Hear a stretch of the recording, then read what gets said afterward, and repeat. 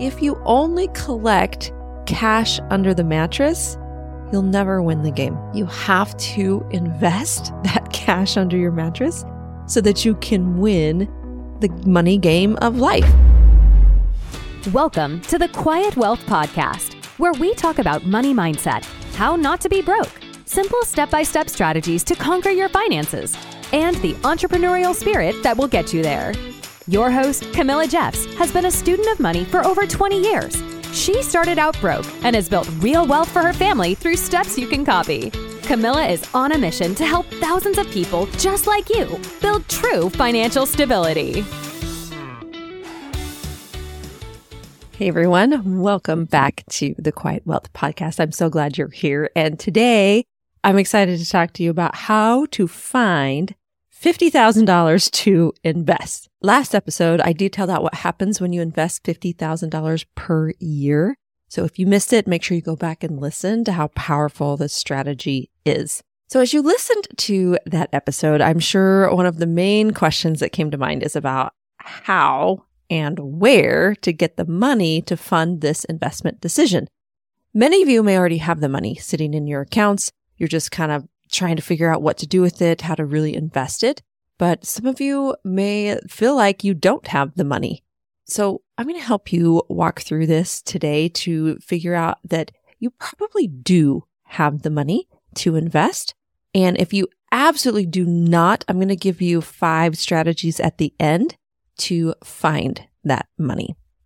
Now, passive income sounds fantastic, right?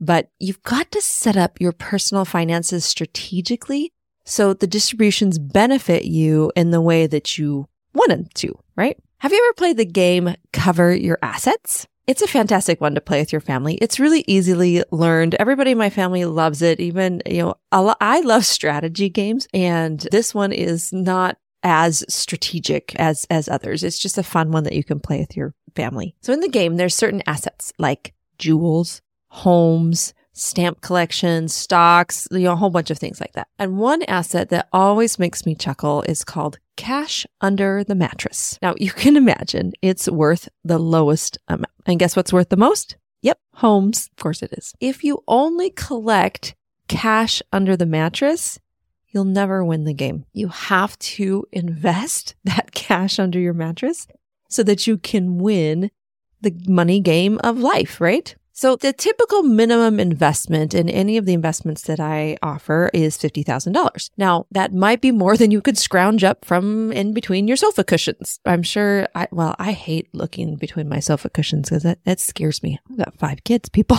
There's a lot of junk that builds up in there. But there's planning and strategy that's required, okay? So remember, at the end, I'm going to give you 5 really easy strategies to find or generate that $50,000 you're going to need. You might be surprised, though, to find that there are at least 3 options for funding your real estate investment.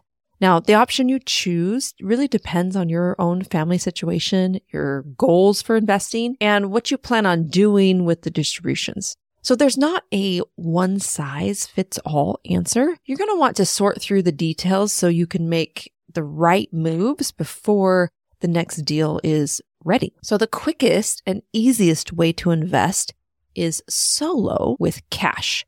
So this means entering the deal as an individual, right? You don't have a partner. It's just you yourself that are investing in the deal.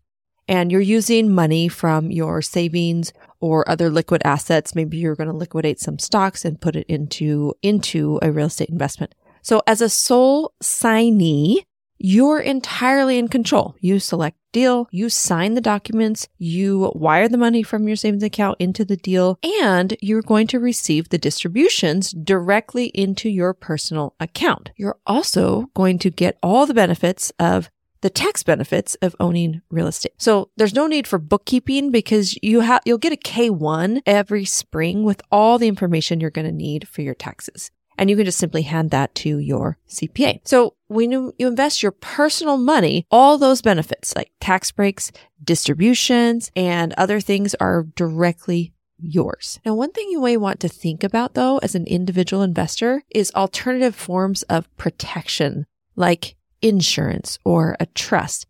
And I'll be dedicating a couple of podcast episodes to this, how to protect your assets. But at the bare minimum, you need to make sure you have a will in place with a designated beneficiary, because the operator team doesn't collect beneficiary information. So if something unexpected occurs, you need to have that clearly stated in your own legal documents. And it's also a good idea to have some kind of document for people in case you do pass, that they will be able to find and access your information. Now, the second way is maybe you want to invest jointly, either with a spouse or with a partner.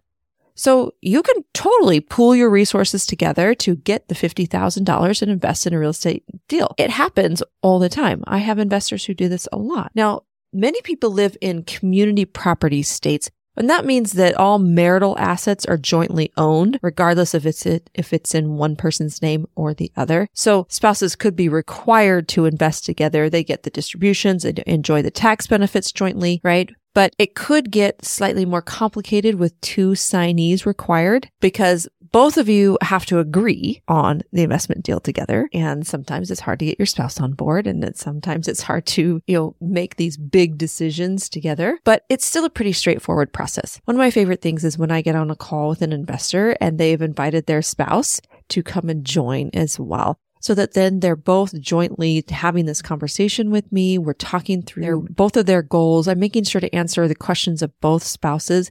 I don't know if you've experienced this where, if one spouse just is driving the financial decision making, and then they get questions from their other spouse and they can't really answer it because they don't fully understand it yet. It gets frustrating and it really prevents you from moving forward in your investment process. So you still have to consider asset protection strategies, right? What if both of you die, and what's going to happen with your kids, with your assets, your investments, etc.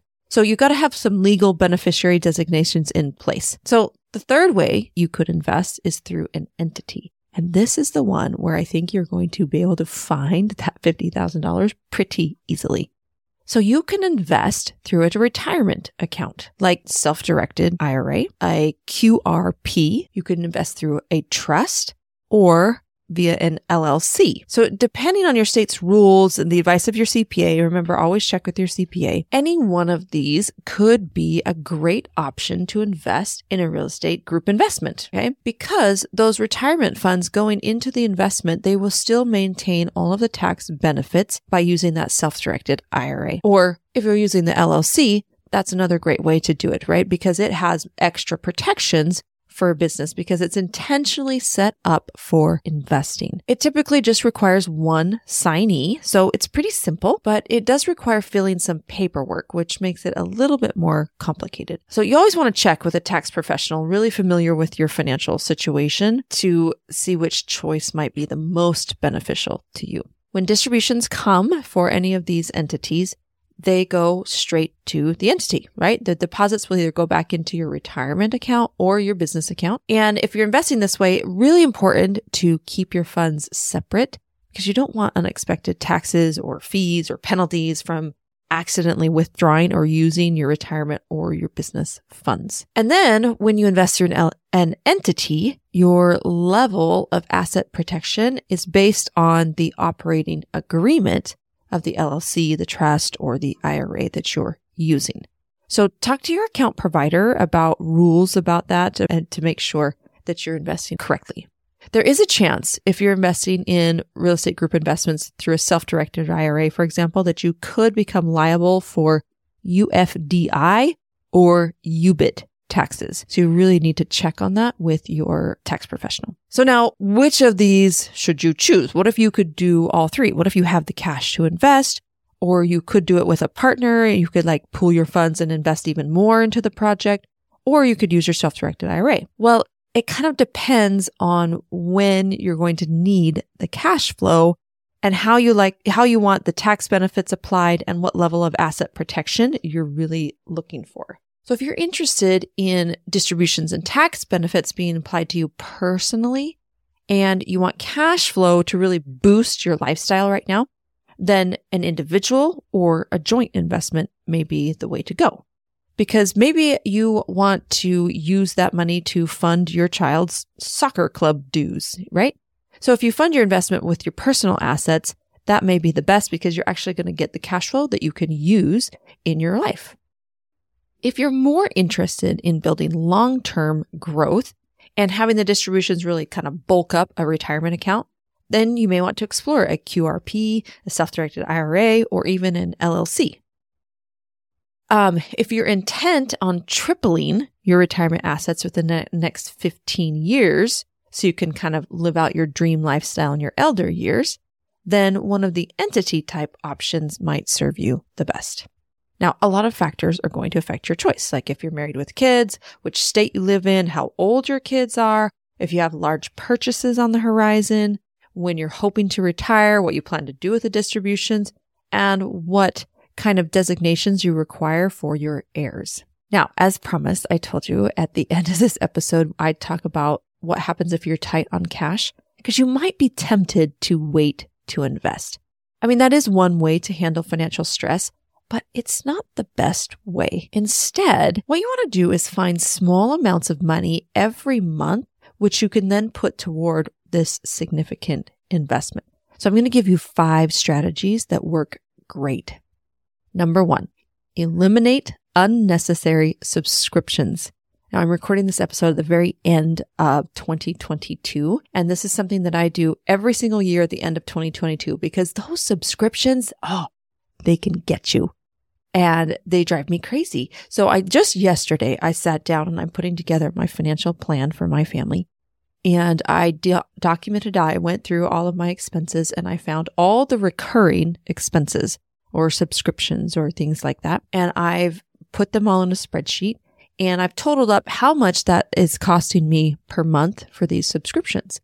Then I'm going to go back through and look at every single subscription and really analyze, do I need this for the coming year? There's things in there that I accidentally signed up for and didn't realize I was still signed up for. They're just coming out of my bank account on a monthly basis. Some of them are as small as $9 a month. Some of them are as high as $300 a month. And so I really need to go through and look at, are these expenses that I really want to continue paying for? If not, could I cut it in half so that I can have an extra $1,000 or $2,000 a month to invest? So that's a really great one to do. It's a really great financial exercise. I like to call it like financial cleansing. You need to stop all the leaks that are happening in your finances. And pretty sure you have the same issue that I do, that you accidentally signed up for a subscription you didn't mean to. Number 2, cut out impulse purchases. I know we're all guilty of this as well. And here's a great trick that I learned. You use a shopping board on your fridge, right? So put a paper on your fridge. And if you find you want something, you're going to write it down. Just write it on that paper. Because then it's out of your brain. It's not going to you're not going to keep ruminating on this purchase, this thing that you want. You just have it right there on the fridge. And just continue putting stuff on the fridge. So as you go through this month, things that you want, like I want a new iPhone. Okay, throw that on the fridge. I really want new pans for my kitchen. Okay, throw that on the fridge, right? Just write it on your paper. Then at the end of the month, and after you have set aside money for investing, by the way, this cannot happen before investing. If you have leftover money, you buy. Pick something and you buy it. Hey, I'm not advocating. I don't like the lifestyle choice of just totally depriving yourself of the joy and happiness of spending money. I think that's actually a really harmful way to view money. Because remember, money is a tool and the tool can bring us joy and happiness. But if we don't use it right, it's going to bring us pain and anger. We're going to get mad at the tool. So we need to use it correctly. And part of using it correctly is buying things that you like and enjoy. It's not always depriving yourself of everything that you want, but it's also not buying everything you want just because you want it, right? You have to be smart about how you use your money. So it's a great idea. Cut those impulse purchases. Number 3, find a side gig. I did a whole episode on this and you can look back and take that episode. I'll link to that episode in the show notes about the side gigs and how to really increase your income. I also have this incredible guide called the 20 Next Level Side Gigs. Because remember, we're talking level 2 here at Quiet Wealth. Level 1, you've already accomplished. We want to move on to level 2.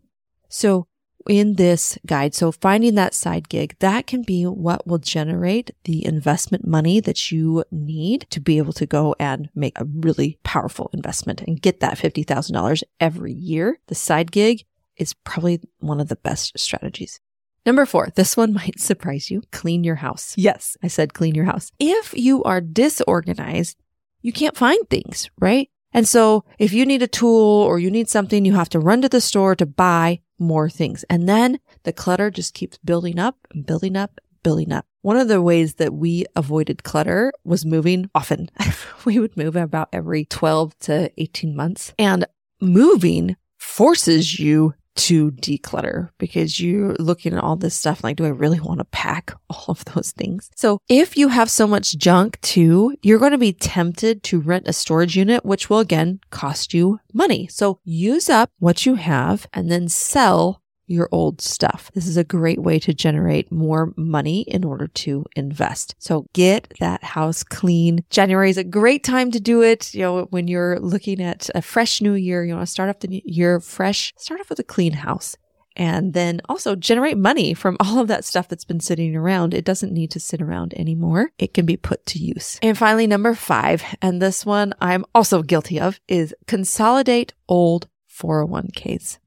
This is on my list to do because I had 2 jobs that had 401ks that I have not yet consolidated.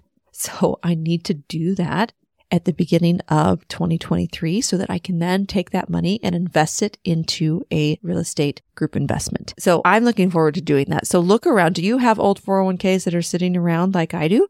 That you can then consolidate into a self-directed IRA, which will put your money to much more powerful use. And then you can put it into a real estate syndication, fancy word for group investment, and get that money working. So I know it's tempting to wait till you feel like you're in a better financial position.